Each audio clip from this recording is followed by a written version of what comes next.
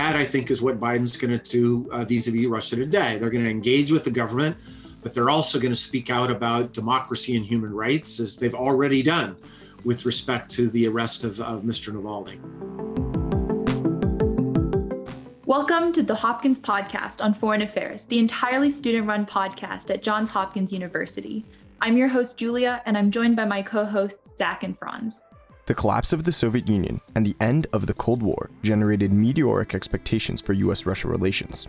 Just 30 years later, not only have these expectations not been met, but the Cold War has been replaced by a new era of U.S.-Russia confrontation, a hot peace. In this episode, we dive into the development of this new confrontational era and discuss what policy direction the Biden administration might choose to take. We examine just how instrumental Vladimir Putin is to the future of U.S.-Russia relations. Joining us in this discussion is former ambassador to Russia, Michael McFaul. Ambassador McFaul served for 5 years in the Obama administration, first as Special Assistant to the President and Senior Director for Russian and Eurasian Affairs at the National Security Council at the White House from 2009 to 2012, and then as U.S. Ambassador to the Russian Federation from 2012 to 2014. He's currently the director at the Freeman Spogli Institute for International Studies and a professor of international studies in the Department of Political Science at Stanford University. He is also the author of the New York Times bestseller From Cold War to Hot Peace, An American Ambassador in Putin's Russia. As a quick note, a video of our call with Ambassador McFaul is available on YouTube. We hope you enjoyed this episode of the Hopkins Podcast on Foreign Affairs. So, Ambassador McFaul, thank you so much for joining us today on the Hopkins Podcast on Foreign Affairs. Thanks for having me. So, to get us started, I wanted to talk about the past in order to discuss the future of U.S.-Russia relations. So, in that regard, you worked at the NSC in the early years of President Obama's first term, and you authored the famous U.S.-Russia reset. And as you outline in From Cold War to Hot Peace, the reset achieved some major policy breakthroughs while Dmitry Medvedev was president of Russia. I was wondering if you could just briefly run our listeners through your kind of thinking in creating the reset in the first place, and then some of the policy breakthroughs that you achieved during that time.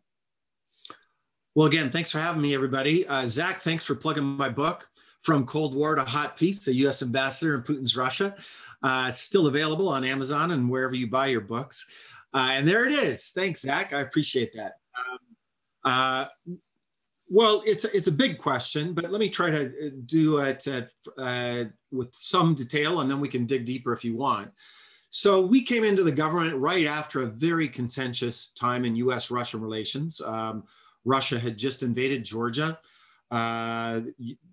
Diplomatic relations between Bush and Putin actually were in a very positive place after September 11th. I think people need to remember that, but then gradually over time faded to a very rocky place. And when we came in, there was not a lot of contact. And so we did a policy review, just like the Biden team is doing right now. We did of all countries, but Russia was a high priority one for President Obama. And we came up with, and you notice I'm using the word we, you use the word I'm going to use the word we, because government is a team sport. I don't want to pretend that it was just my policy. It was President Obama's policy first and foremost. But there are some things that I think are misunderstood. So thanks for asking. Number one, the reset was never about trying to improve relations between the United States and Russia. Sometimes people say, well, we just wanted to get along with Russia. That is not the way Obama thought about the policy, most certainly not the way I thought about it. Instead, it was an idea that there were certain things in the world that we wanted to get done. We, the United States, we, the Obama administration. And we thought on certain issues, we were more likely to achieve our objectives if we were cooperating with Russia rather than fighting with Russia. And what Obama liked to call win-win outcomes. So, Obama, when he was your age, just you all know that, he wrote his honors thesis about arms control and reducing nuclear weapons. He felt very passionate about that.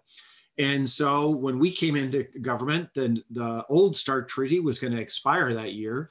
And so he wanted to do a new one. And you can't do a new START treaty without cooperating with Russia, right? So that's a very clear objective we had that we got done, by the way, and signed and then ratified by the Senate, reducing by 30% the number of nuclear weapons in the world. That's good for America, we thought, and we presumed it was good for Russia, or Medvedev wouldn't sign it. Number two, we were debating, this is ancient history now for you all, but we were debating back in 2009 how to conduct and how to change our policy in Afghanistan, and we ended up increasing the number of troops, a big surge. We needed ways to get them there and get them personnel beyond just being dependent on Pakistan. So we developed this idea called the Northern Distribution Network that supplied our troops through this northern route, through Russia, through Central Asia. And Medvedev agreed, and that was cooperative, and that was good for us and good for them. And by the way, 2011, we violated Pakistani sovereignty rather dramatically and killed Osama bin Laden in this operation. We couldn't have done that if we were 100% dependent on Pakistan for our supplies. Three, Iran. We had this idea that we had to really push hard to stop Iran from getting nuclear weapons. And we had a pressure track and an engagement track, and we wanted the pressure track first, engagement track second. We put in place in 2010 the most comprehensive multilateral sanctions against Iran ever. And we couldn't have done that without Medvedev signing off to that. So that was the concept. I could go through some other ones. Getting Russia into the WTO was another thing we did. But that was the concept. Win-win outcomes that made Russia better off and made the United States better off. Right. And Ambassador, I think, we'll probably touch back on the point of win-win outcomes, but reading your book and kind of the reframing of the reset, or my understanding of the reset through the book was really fascinating. So I want to talk about the kind of one of these critical turning points in the reset, which is after you had became ambassador in 2012, when Putin was reelected to the presidency. Could you talk to our listeners a little bit about what Putin's return to the presidency meant for the reset and U.S.-Russia relations?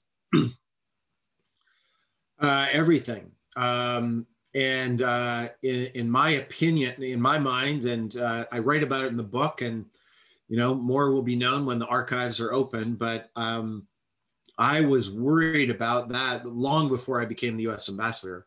And in fact, the day he announced his nomination for running for re-election, that's the day the reset ended in my mind, analytically. I even discussed it with President Obama, and I even thought about maybe I shouldn't go to Russia as the ambassador because we're not going to be able to do that much with these folks.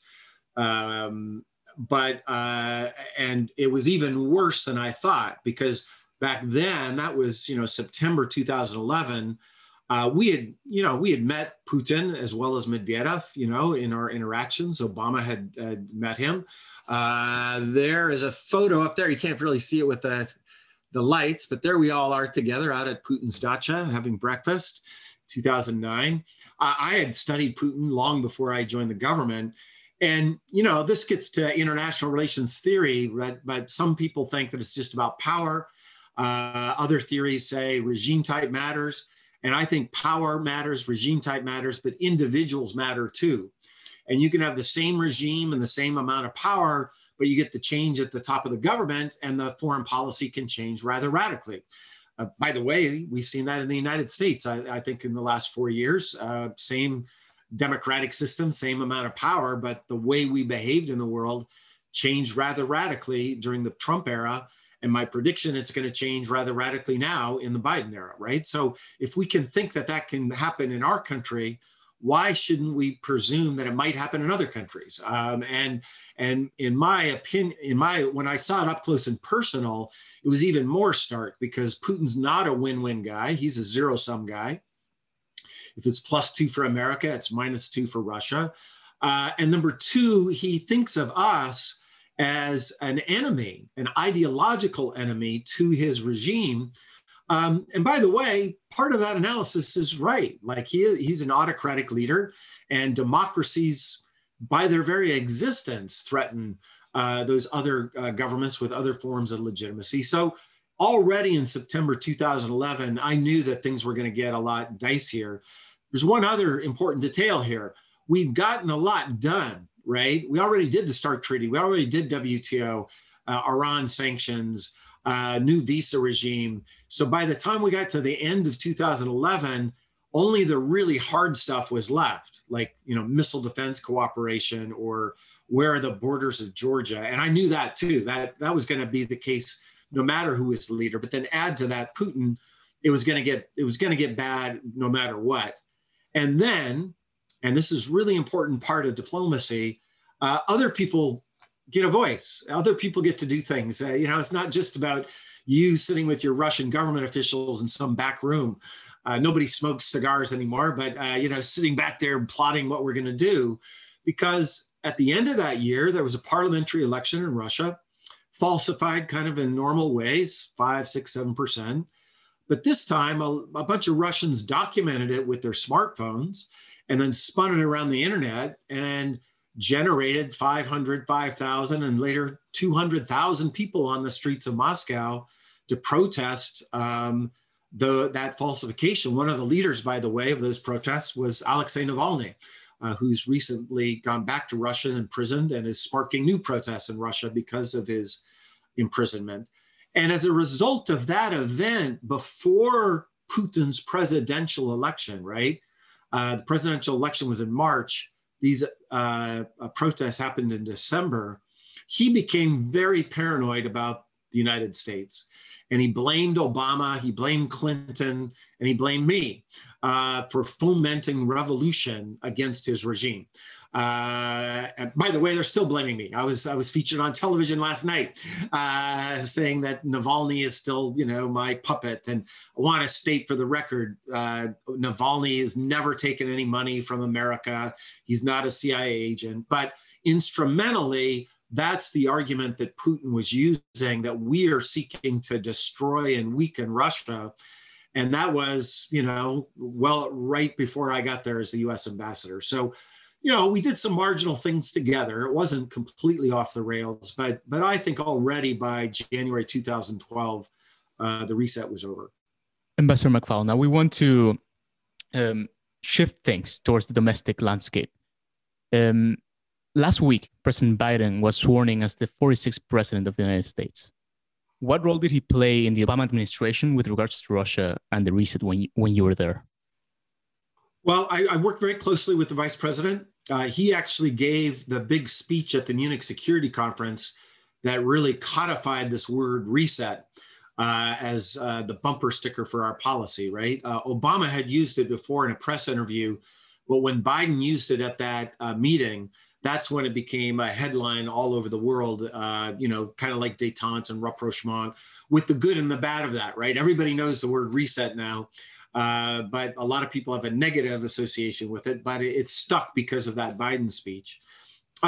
We then had a bit of, I would say, a division of labor in the Obama administration, in that Obama dealt with Russia and President Medvedev directly, mostly, and Biden dealt with the leaders in the region. So Georgia, Moldova, Ukraine, I went to all three of those countries with Vice President Biden. And he was always the guy saying, the reset does not mean we're going to sell you countries out, you allies, you friends of ours out. We're going to walk and chew gum at the same time.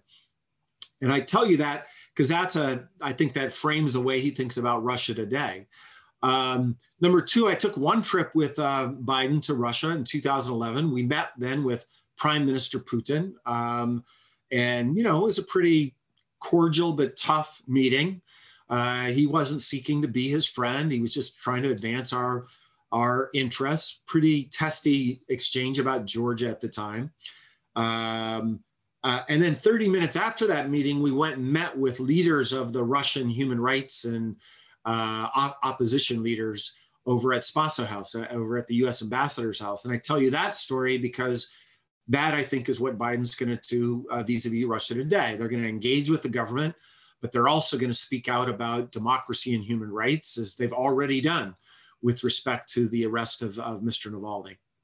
And Ambassador McFaul, Biden has always been a relationship person. And I want to know what you think we can expect, very briefly, from US-Russian relations going forward especially under this Biden administration? What does his national security personnel tell us about how the United States will approach Vladimir Putin and also Russia? Yeah, it's a big question. I don't have an easy answer. I think they're going to do what we did during times in the Cold War. So arms control, like the New START treaty, they want to extend. I think that's right. Maybe engage on multilateral issues where we have common interests. So climate change, pandemic, non-proliferation, and I think that's right as well. And then also a big dose of containment, particularly in Europe, but not just there, where they're deterring and pushing back on Putin's belligerent ways, and speaking up about democracy and human rights, even if knowing, rather soberly that just releasing a statement to say that Navalny shouldn't be arrested doesn't mean that Putin's going to free him. So that's the general contours.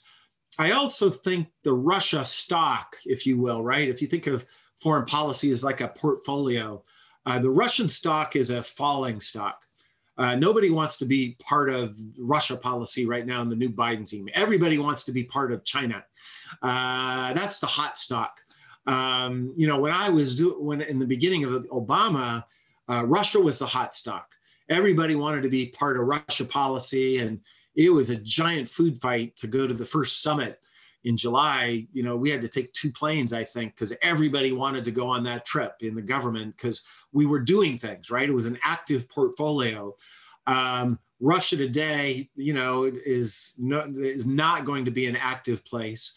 And it's going to be hard to get any achievements either on the cooperative front or on the democracy and human rights front. So my guess is that President Biden actually won't spend a lot of time on Russia policy. And in your book, From Cold War to Hot Peace, and also earlier in our conversation, you argue that individuals matter and that Vladimir Putin as an individual was instrumental to the souring of US-Russia relations. And perhaps the next reset in US-Russian relations might occur if there's future domestic political change within Russia. I've also heard that from other prominent Russia scholars that Putin simply represents a deep-rooted nationalism within Russia, and that's deeply antagonistic towards the West and towards the US. So I'm wondering, how do you respond to this argument? Yeah, Julie, it's actually the most important debate in the academic literature and in policy terms too, by the way, those relate. So thanks for the question. I'd say a couple of things. Russia's a much more diverse society, I think, than most Americans know. I've lived 6 or 7 years of my life in Russia, going all the way back to 1983.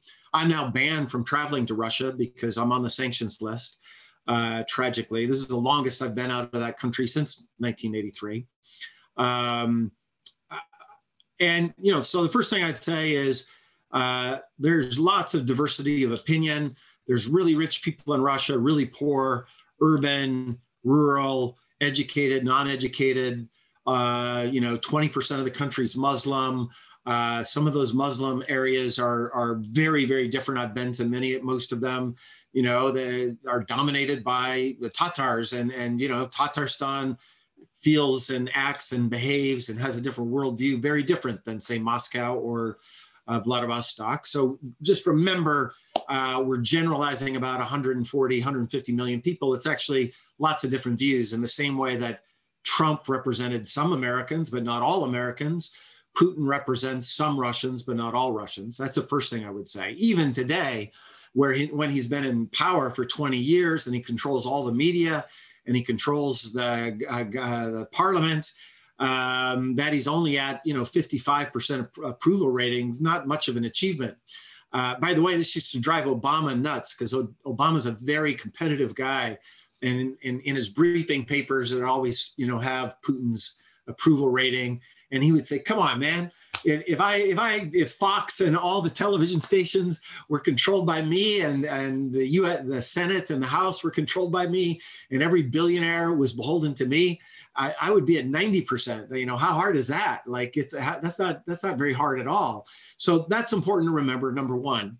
Number two, I would just say over the last 30 years, there's been much more volatility than stability with respect to Russians' views towards the West, right? So you go back to Brezhnev, the regime was very anti-Western. But the next leader, after a couple of interregnum leaders, Gorbachev, was very pro-Western and pro-American, one of the most pro-Western leaders that country's had. And during that time, there were a lot of cooperative feelings among Russians towards the United States. I lived there. I remember it well. 90s, the same thing. Yeltsin was more pro-American than a lot of Americans, by the way. He was like, we could do no wrong. I remember having debates with some of his people on his team. It's like, our democracy is not perfect, folks. And back then there was a euphoric moment that we were going to be allies, and most Russians had a positive view of us. And then, because of their economic depression and mistakes that Yeltsin made, that created the permissive conditions for Putin to come in with this different narrative. But then the Medvedev years, just a few years ago, 60% of Russians in 2010 had a positive view of the United States, and over 50% of Americans had a positive view of Russia. So that's it with autocracy and with Putin as prime minister. And I just say that because I think it's a lot more volatile, these preferences, than some observers think, which is not to say, I want to emphasize that there is not a big segment of society in Russia that supports Putin's views and his attitude towards the West. There are, but there's a lot of people that support alternative views. And when you see tens of thousands of people in over 100 cities in Russia, not just Moscow and St. Petersburg, go out to demonstrate to free Navalny, and for, I think they're there for their own human rights, not just for Navalny. When it's illegal and they know there's a great likelihood that they'll be arrested, and by the way, sub-freezing temperatures across the country, that's an amazing thing. And remember, if there's 10,000 out there willing to be arrested, that means that there's hundreds of thousands of more passive people that have the same preferences but just don't want to go to jail. So I think there's a lot more complexity to that question than is oftentimes assumed. All right, great. Thank you so much, Professor McFowle, for joining us today. It was such a pleasure to have a conversation with you. Fantastic questions, you all. Perfect, and a great place to end on, Julia. The last thing I'll say, because it's on my mind, it's a great question you asked at the end. What is more crazy as a prediction? That 20 years from now, Putinism, as we see it today, will basically be governing the same way without Putin, or that there'll be some other kind of regime. I think the first prediction is the crazy one, to think that this thing will just chug along without him. I don't know what the second kind will be, but I think that is a much more likely outcome, that there'll be some political change after Putin. That's an important question to chew on, Ambassador McFall. Well, yes, invite me back. Let's discuss it again. We would love to have you back. All right, Ambassador. All right, thanks for having me here, Al. All right, bye-bye. Thank you very much for listening to this episode of the Hopkins Podcast on Foreign Affairs. We hope you enjoyed it. We would like to say thank you to the International Studies Program at Johns Hopkins University and the SNF Agora Institute for making this episode possible. Remember to follow us on social media at Hopkins POFA on Twitter, Instagram, and Facebook for the latest and greatest of Hopkins POFA content. Hit follow on Spotify, subscribe on iTunes, and leave a rating. We'll see you next time.